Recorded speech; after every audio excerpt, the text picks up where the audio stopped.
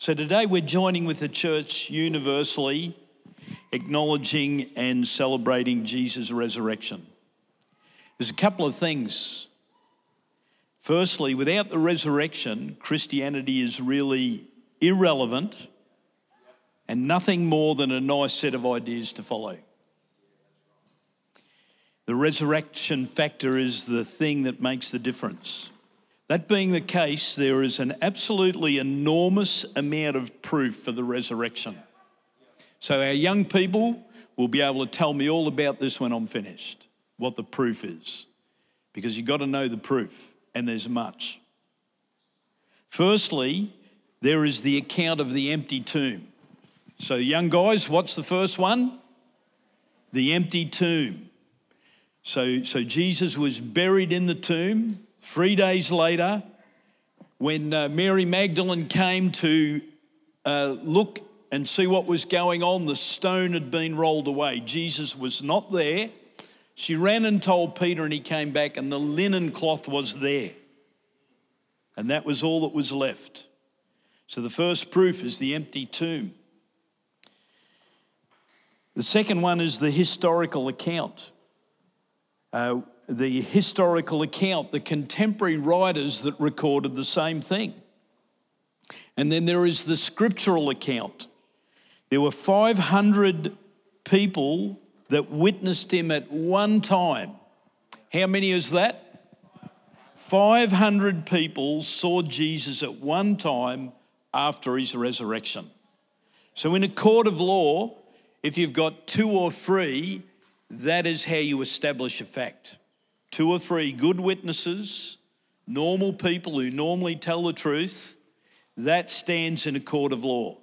500 people saw Jesus at one time. I want you to remember that, and where that is in 1 Corinthians chapter 15, okay? Important to know this, because when you go to school and you talk about Jesus, they're going to say, what the heck are you talking about? What's the proof? It's just a story. So, and amongst the ones that actually testified to Jesus' resurrection were hostile accusers. For instance, the Apostle Paul was a hostile accuser, and he witnessed the risen Christ on the road to Damascus.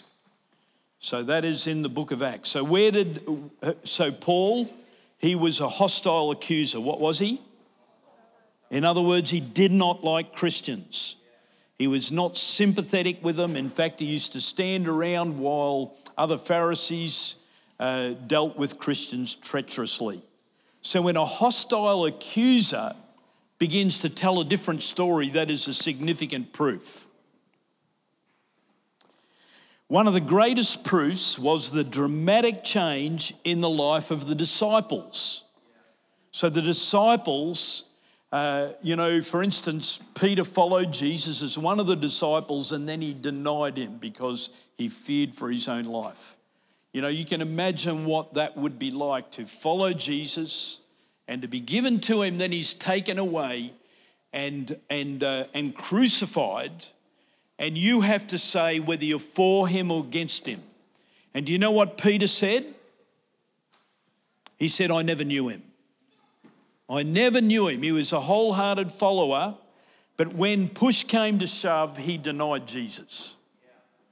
But on the day of Pentecost, when the Holy Spirit came and filled Peter, the transformation in Peter's life was absolutely crazy. And this is one of the greatest proofs that Jesus rose the dead, because I don't think I would give up my life for a lie. And when it came down to it, Jesus was crucified, and that's the historical fact that we're talking about. But the dramatic change in the life of Peter and the other disciples is absolute proof. These men became eyewitnesses to the resurrection of Jesus. So what's that next proof? Grace? Dramatic change. So how was he changed? He saw Jesus, but what was he like before? No, Peter wasn't hostile. Paul was. Okay, so he was afraid, remember? And he denied him. He said, I never knew him. So Peter, he is like one of the most significant leaders of the early church. You know, Jesus raised him up to be one of his apostles. But when push came to shove, he said, I never knew him, to save his life. But after the day of Pentecost, the Holy Spirit came and filled the church. And Peter was totally now convinced that Jesus was risen from the dead, and he was prepared to speak about it. That is a dramatic transformation. Okay, now the next way that you know that Jesus raised from the dead, this is personal. And this is a personal thing, and you've got to ask God for this. It's personal revelation. It's personal revelation. You've got to, each one, every one of us, and this is the thing that makes Christianity real, as you have got to come to that place personally that you know, that you know, that you know. And in Romans chapter 8, it says the Spirit bears witness that we are children of God. In fact, when Lynn and myself first started searching out whether we're going to follow Jesus, we had to answer all these questions. By the way, Lynn sends her apology. She's not been 100% this morning. So all these things, there was the account of the empty tomb. There was the historical accounts. Many historians have written about Jesus, and you cannot deny the existence of Jesus. Jesus walked the earth as a man, and it is up for each one of us to decide who Jesus really is. Eyewitnesses accounts, there were 500 people. It's like the risen Christ walking into a building like this. Everybody saw him and realized that he had been raised from the dead. This scripture also talks of the accounts that when Jesus was raised from the dead, others were also. These are eyewitness accounts. And, one of the greatest proofs is the dramatic change in the life of disciples, but perhaps the biggest, and this is the biggest. For me personally, this is the big one. I know on the inside. It's like God speaks to me on the inside. I receive Christ into my life by faith. And now his Spirit bears witness. There's got to be that something on the inside of you that knows this is the truth. And some of you may be confused this morning and think, well, I haven't got that certainty. Well, what you've got to do is just start at the start and ask God to show you. Ask God to show you, he will. I'll guarantee this, that if you ask Jesus to prove himself to you, then he will do it. Maybe even before we've left this building this morning. Then there is the biblical record. And this is what I would call the prophetic lead-up. So the scriptures in the Old Testament are quite amazing because you have the Old Testament and you have the New Testament. Two different documents. Old Testament before Christ, New Testament from Jesus onwards. And just yesterday I was looking at a video. I just love looking at videos that reinforce faith. And one of them talked about this. This is very interesting. I want you young guys to remember this. You have Genesis 1, verse 1. Which testament is that?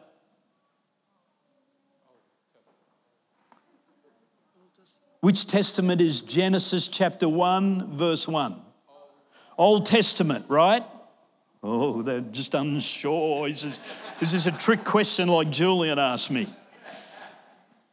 I tell you what, one of the things when preachers ask you trick questions is generally because they're tricked themselves and they're looking to the answer for you.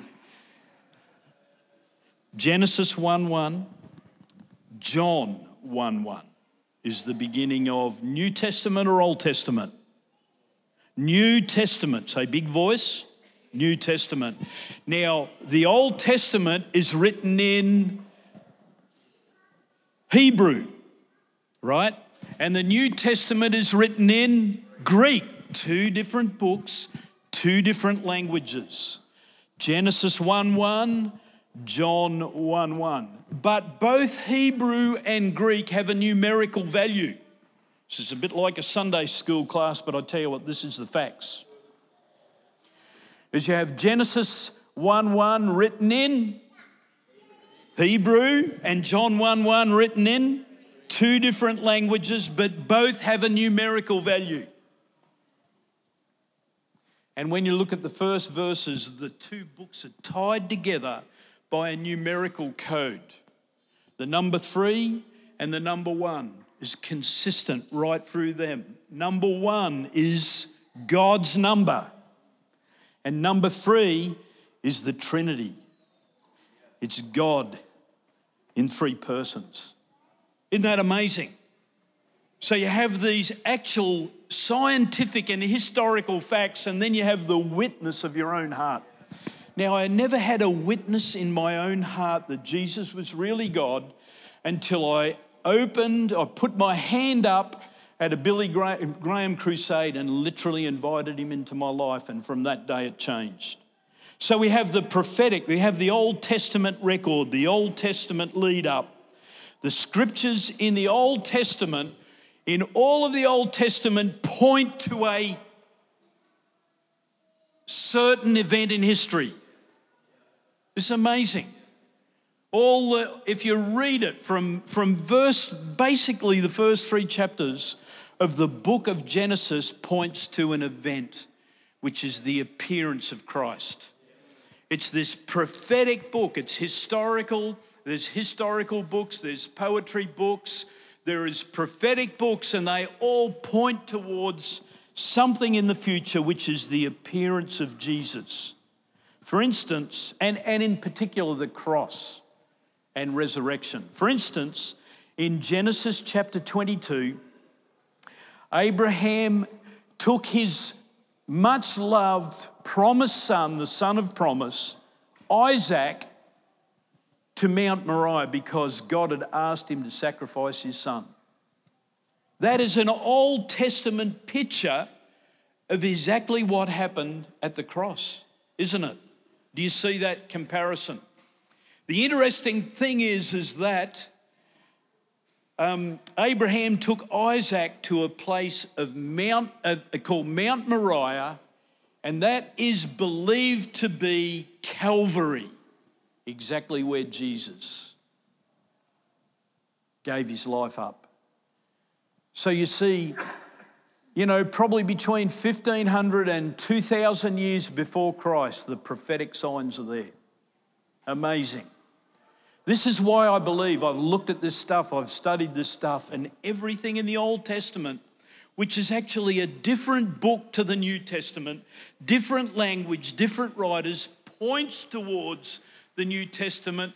And then there is a hidden code, if you look further, that joins these 2 books together, which tells me it's the same author. Who is the author? God, the Holy Spirit. And the Bible says, and I spoke about it last week, all scripture is inspired by God and profitable for teaching, correction, for training in righteousness. It's 2 Corinthians 3:16. So to me, this is linked together. This book is the account of who God is. This is the Word. And the scriptures in the Old Testament are pointing towards Jesus. Through all the covenants in the Old Testament, they all point towards Jesus, and we can talk about that. But Genesis chapter 2, Abraham takes Isaac, his only son, up to Mount Moriah to offer him to the Lord. And then the Lord supernaturally provides a lamb. And the place is named Jehovah Jireh, which means the Lord provides. The next one is the Passover. Once again, this is the account in the Old Testament that is pointing right towards this very season that we are celebrating, which actually Easter is a really bad name. Because I'm not celebrating Easter this morning. I'm celebrating the Passover. I'm celebrating definitely Resurrection Sunday, but you know, the salvation, what are they? The Seventh-day Adventists, they'll have Resurrection Saturday, so it doesn't matter. All that's immaterial. This is the Passover. And the Passover began and is recorded in Exodus chapter 12, verse 2, where Moses was instructed to take a lamb without blemish, and they slayed the lamb, and the blood was applied to the lintel and the doorposts. This is an amazing thing. The name of the Father, the Son, the Holy Spirit, it is there. It's incredible. Everything in the Old Testament, you know, points towards something. And when you begin to see the Bible like this, it becomes a living book. It's a living document, and that's why we need to be reading it every day. Even to check with what I'm saying now is right. You do your research, because you've got to know for yourself that Jesus is for real and that he raised from the dead, and you need that inner witness on the inside. And if you haven't, you've just got what I would call psychological Christianity. It's all taking place in your head. And that's what we're accused of by non-believers. So the application was made to the lintel. And the Passover is where the Jewish people to this very day celebrate the Passover, remembering the miraculous deliverance of God's people by the shedding of blood and through the Red Sea, which speaks of baptism and salvation and supernatural deliverance. Now, the next one we need to know is in Isaiah chapter 53. Isaiah chapter 53. This is known as the lost chapter to the Jewish people, because to this day, the Jewish people have a veil over their eyes according to the scripture. A lot of them do, many don't, because there is now a move of God, very powerful amongst the Messianic Jews that are receiving Jesus as the Messiah. And in Isaiah chapter 53, I'll just go there because this is reading for this afternoon. Sorry, I'm keeping you guys up there. Just be patient. So I'm going to come back and ask you young people some questions in a minute.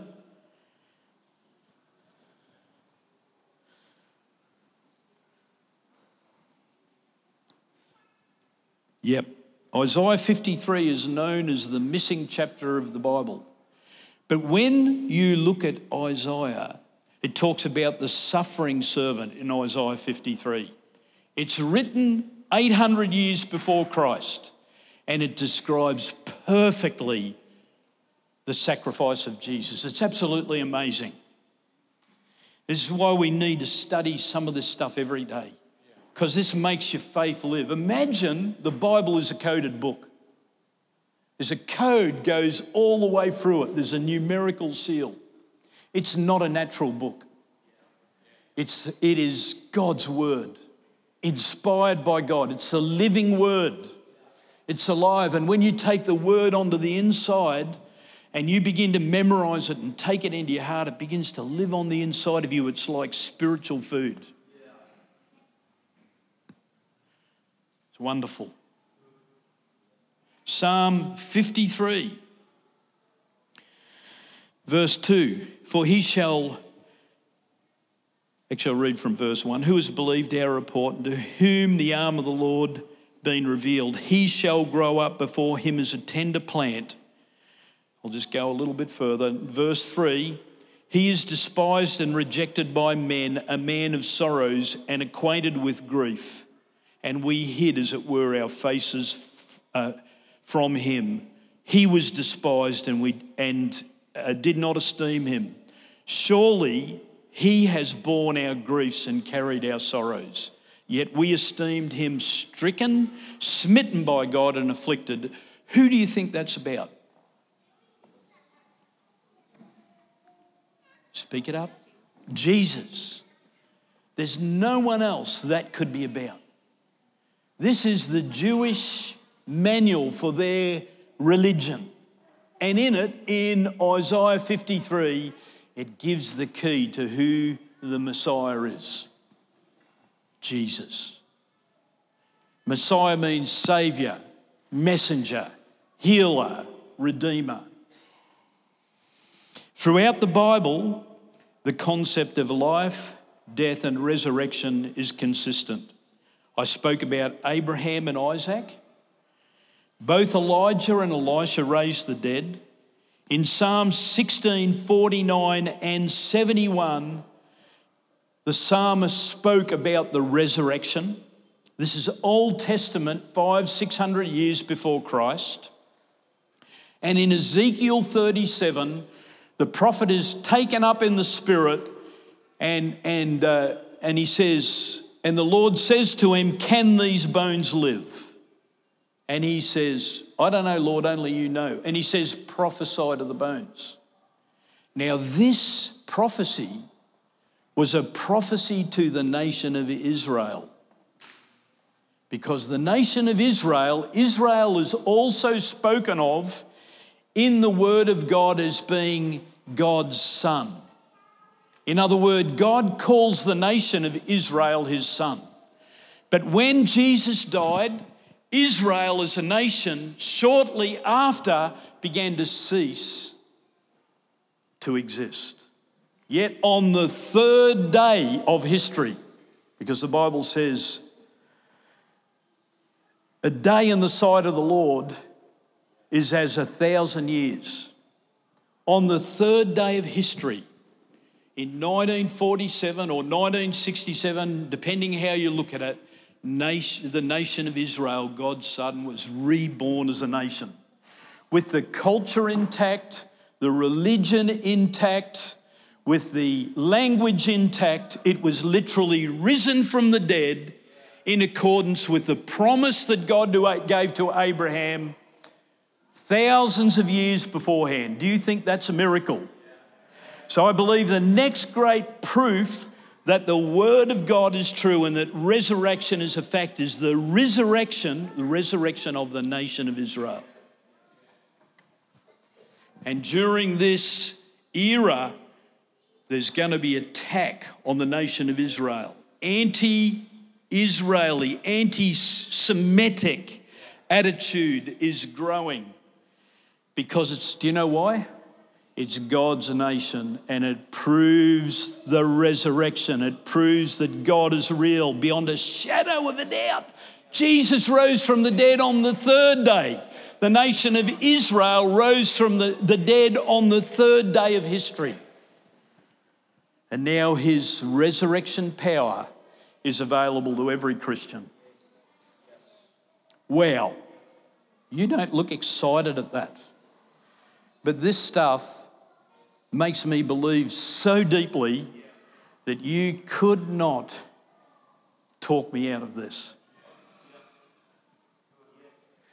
Jesus rose from the dead. God is a God of his word. And you know, this all happened, so much of it around the Passover.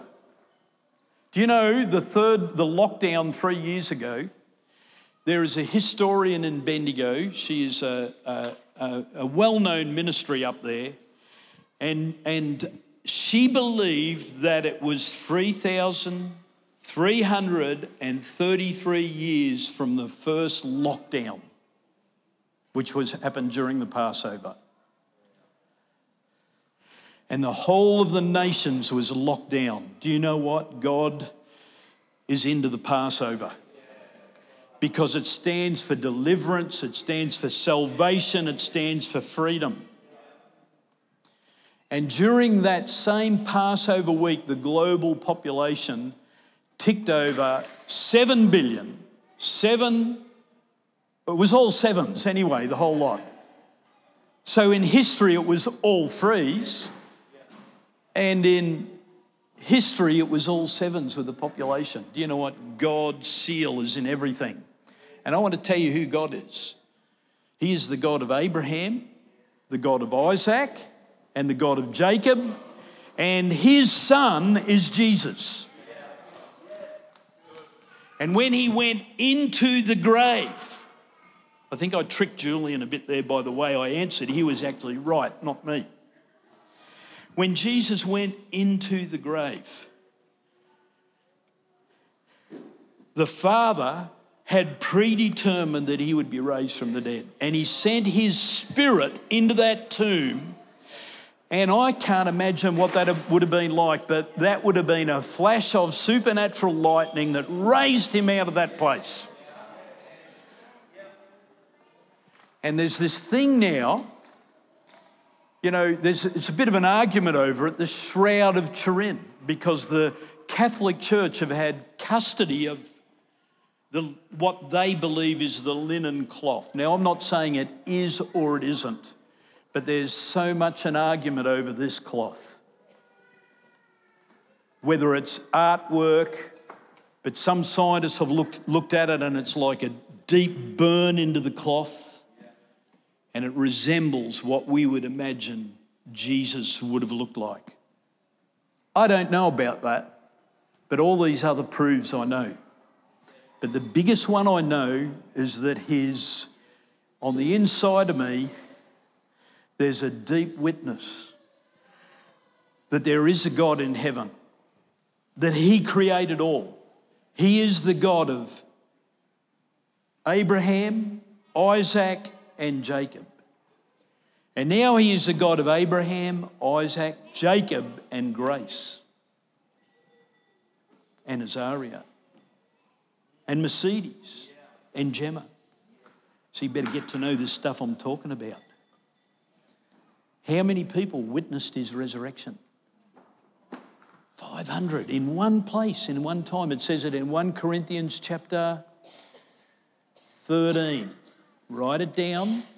You've got to go find it, because I could be lying to you.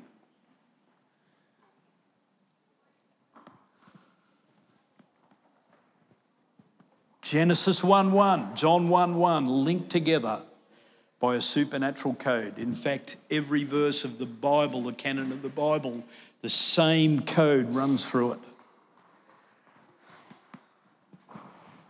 History records that Jesus rose from the dead. And we know between Passover and Pentecost is a very significant time in the church's history where we remember the Passover. So this week, I really couldn't give a rip about Easter eggs. I mean, they're pretty good. I'd complain if I didn't get one. But that's the only thing it means to me. But the Passover is what we celebrate. We are remembering because Jesus, before he was crucified, he said to the disciples, "Go and prepare for the Passover." And he said, "Do this in memory of me."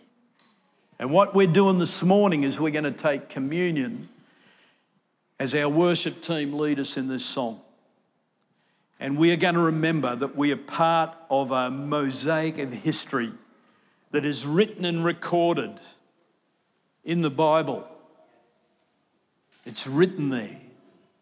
This is the book of life. Every verse in it has a numerical value. Do you know what? I believe if you've really received Jesus, your name is written in there in code. Your name, is it written in the Lord's book of life? Are you recorded there? This is what life's all about. You know, you can throw up all your arguments about this, and all they are is futile arguments. I may not have all my facts exactly right, but I tell you what, they're pretty close. Whether it's 3,333 years since the first Passover or 3,337, I couldn't give a rip. What matters is that every one of us is truly born again, and Jesus lives on the inside of our heart. And do you know what? There will be a proof if that is the case. Because Peter became the fearful man who, when push came to shove, he said, "I never knew him." never knew him. What would you do if someone put a gun to your head and made you choose between the two? Then by the grace of God, each one would have said, look, I can't deny him. He is Jesus. He's the Son of God. He's risen from the dead and he lives on the inside of me. And that is what I know. You know, I've been through some stuff. And I know this, that if you are connected to God the way that I am, you will be raised up after the devil tries to strike you down over and over again. This is what salvation really is. I really work on the young people because the attack is on your mind. You know that a lot of the stuff you're being told is absolute rubbish. So when you sit in church, you're wondering, how can I trust this guy? Well, you go do your work. You get your Bible out. You do your due diligence. You've got no excuse to walk through your life and say, oh, it didn't work for me. You've got no excuse. You've been given the golden opportunity. Man, God wants you to say yes on the inside of him, and he wants you. Jesus said to them in Acts chapter 1, verse 8, he says, go back, in verse 5, go back and wait in Jerusalem until the promise of the Father has come. Go wait. Are you waiting for anything? Are you waiting for anybody, or are you just going through your life and thinking, oh, I'll have a good life, and you know, if God's there, he'll accept me at the end because I'm a good bloke? No. Go and wait for him in the upper room because something's going to happen. And in Acts chapter 1, verse 8, he said, I'm going to pour my Spirit out, and you're going to receive power when the Holy Spirit's come upon you, and you're going to be my witnesses in Jerusalem, Judea, Samaria, and to the ends of the earth. That's why I'm here. I'm here. I'm on task. But you shall receive power. That's like somebody threw you a stick of dynamite, because the word actually means dunamis, dynamite. The power that God's talking about is dynamite. Now you can tell whether someone's religious or religious or really born again, because all of a sudden they're like dynamite.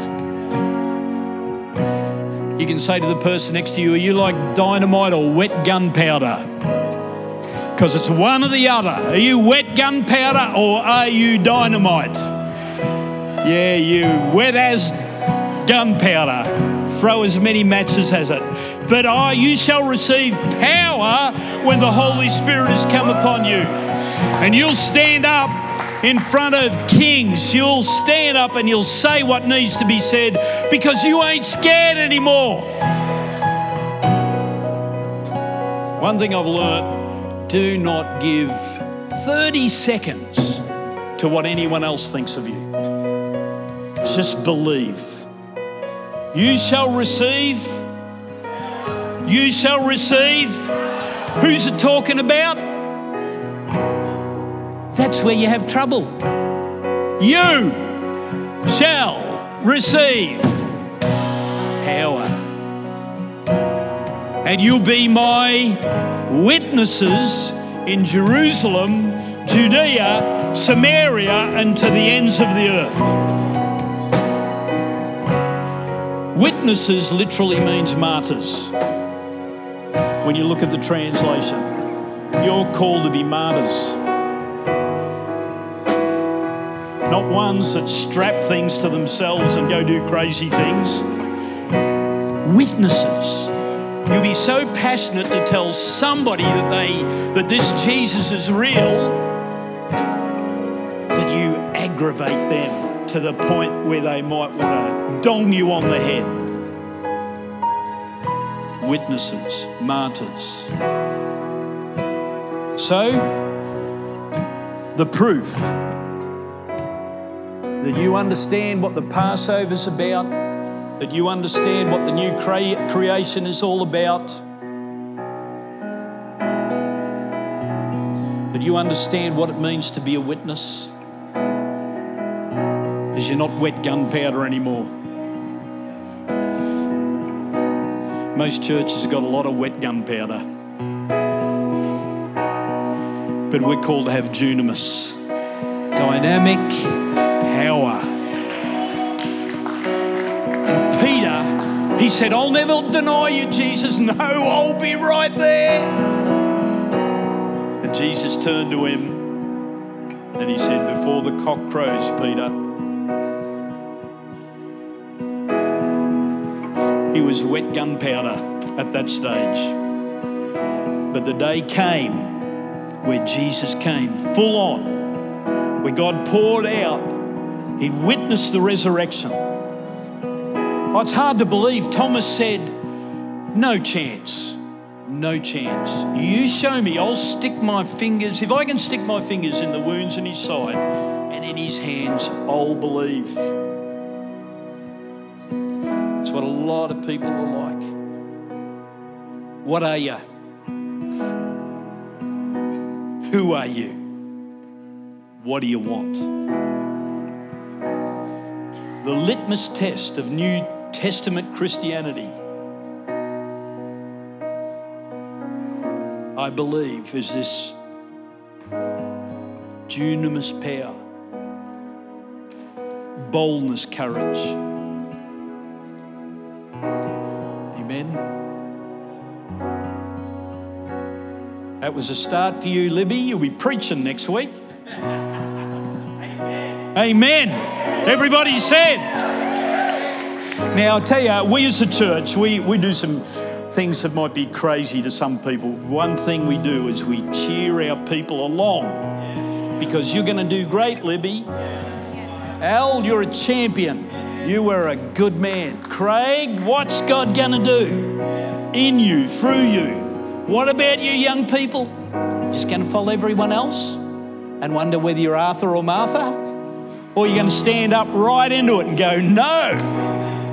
Stand up in the classroom, put your hand up and say, now that's nonsense.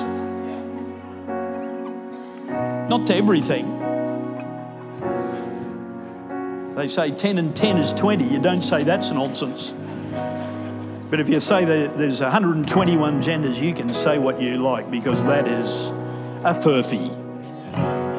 Amen. Anyway, I'm getting off into the flesh there. Let's stand up. Let's come and take communion. Love you.